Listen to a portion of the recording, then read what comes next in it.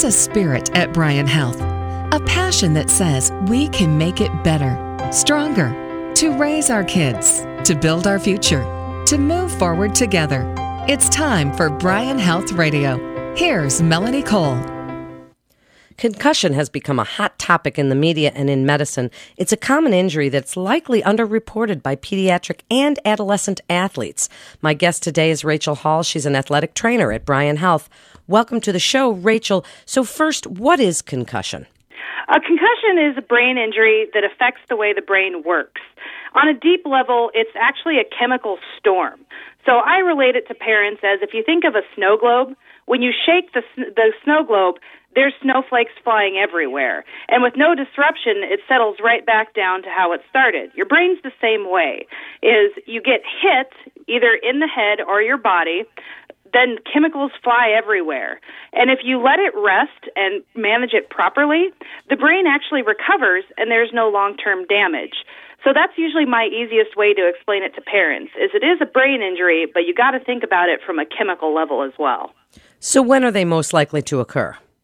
Most likely they're going to occur during physical activity. So for me, I'm an athletic trainer. Most of the injuries I'll see in regards to concussion will be during an athletic event, either with a blow to the head or the body. They can occur, though, just with general athletics or general kids being kids. When they fall off their bike, fall out of a tree, those sort of things. And so you just want to keep an eye out. So anytime a kid or an athlete gets hit in the head, a concussion should be something that crosses your mind. So then let's talk about symptoms, because that is one of the most important ways to recognize it. And also, Rachel, mention whether or not some of these symptoms should be spotted by parents after play, the coaches, and or even other athletes out on the field. Absolutely. So most symptoms are pretty general. They'll describe things like a headache. They looked confused, difficulty remembering or paying attention, everything from balance problems to dizziness, feeling sluggish or groggy. But some things parents should look out for is just personality changes. Do they seem more irritable or more emotional, maybe just generally seem down or not themselves? Sometimes it'll go as far as, do they feel nauseous? Are they actually vomiting? Are they trying to hide from light or noise? Double or blurred vision? And then from a coach's standpoint, too, looking at, is there a slowed reaction time? Are they having problems remembering plays, their decision-making, or maybe they're just not processing? Those are things that both coaches and parents can look out for. And teammates are great, too. If someone's just not acting normal, that's kind of a red flag of something that you need to bring to your coach's or a parent's attention. So do we think that parents and coaches and maybe even athletes have a misguided opinion that maybe their equipment is going to protect them from concussion? Is the equipment good enough to help? You know, the prevention part has been one of the hottest topics right now. The thing I need to stress is there is nothing that's going to prevent a concussion. Nothing is concussion-proof. And so they need to understand that there's a lot of aftermarket add-ons. In football, there's equipment you can add on top of your helmets. There's many different programs. In soccer, headbands. None of these are actually going to prevent. They may reduce the impact. But again, think of yourself, if you padded and bubble wrapped your car and you hit a tree, your car will be fine, but you're still going to move on the inside. And so that's the important analogy to use, is your brain is still going to move. So we kind of give a false sense of security when we talk about these preventative add-ons. However, what science has shown is things like a good mouth guard, strength and conditioning, especially of the neck muscles, and even proper technique, really stressing that in our younger kids these days. Those are the best tools to help prevent a concussion. If one is recognized, is this an emergent situation? What is the treatment? What is a parent or a coach supposed to do? Concussions are such a broad spectrum, and that's another hard thing to understand is no concussion is the same.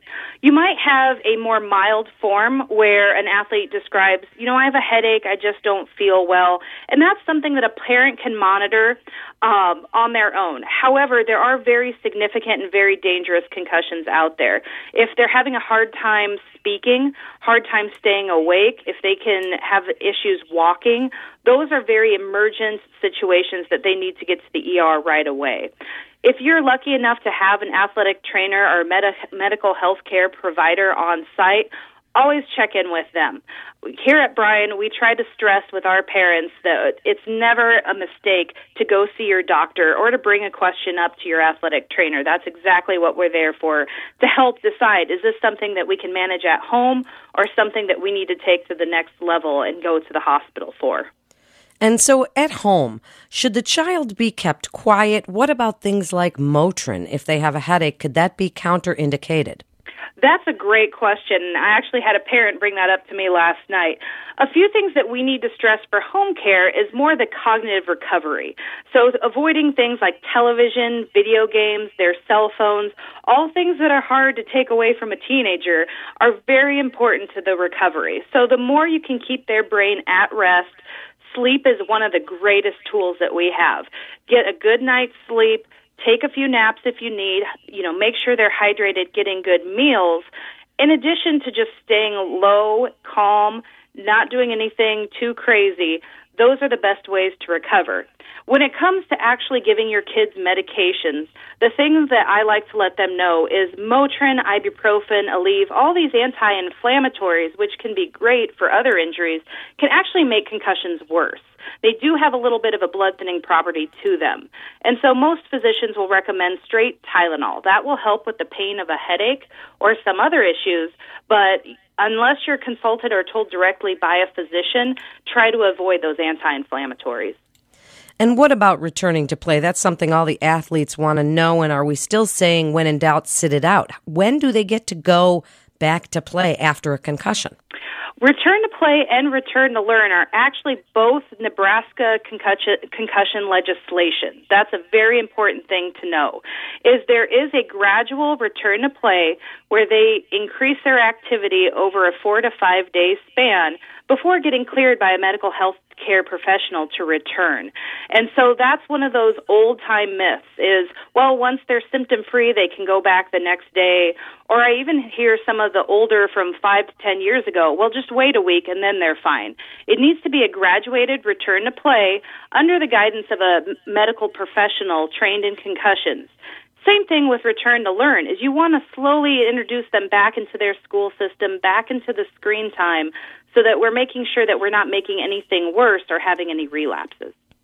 So then wrap it up for us, Rachel, with your best advice about possibly preventing concussion, but more importantly, recognizing those symptoms on the field and off so that we know what we're looking for and we can help our student athletes. The best general thing is keep an eye on your players. When something doesn't seem right, or even if someone makes an offhanded comment about, wow, that hit hurts, I don't feel good, man, my head's not feeling good, those are kind of the general things that kids will say to you. And keep in mind they're competitive. They want to be out there. They want to be doing things, so they'll try and mask things. But you have to ask those questions. And don't just accept the, I'm okay, it's fine answers. You need to look, see if something's wrong, and when in doubt, do pull them. Because it's better to lose one day or one game than a week or longer. And concussions do have long-term effects and lasting effects. One of the hardest things to see as a medical health care professional is a young athlete who's had so many mismanaged concussions or things pushed to the side that they're no longer able to do the things that they get pure joy out of. So make sure you're asking those questions, you're recognizing those symptoms, and if you have any questions, ask a medical provider. They're more than willing to answer those questions to make sure that the health of the kid is the number one priority out there. Thank you so much for being with us today, Rachel. It's great information. You're listening to Bryan Health Radio. And for more information about healthy living, you can go to bryanhealth.org. That's bryanhealth.org. This is Melanie Cole. Thanks so much for listening.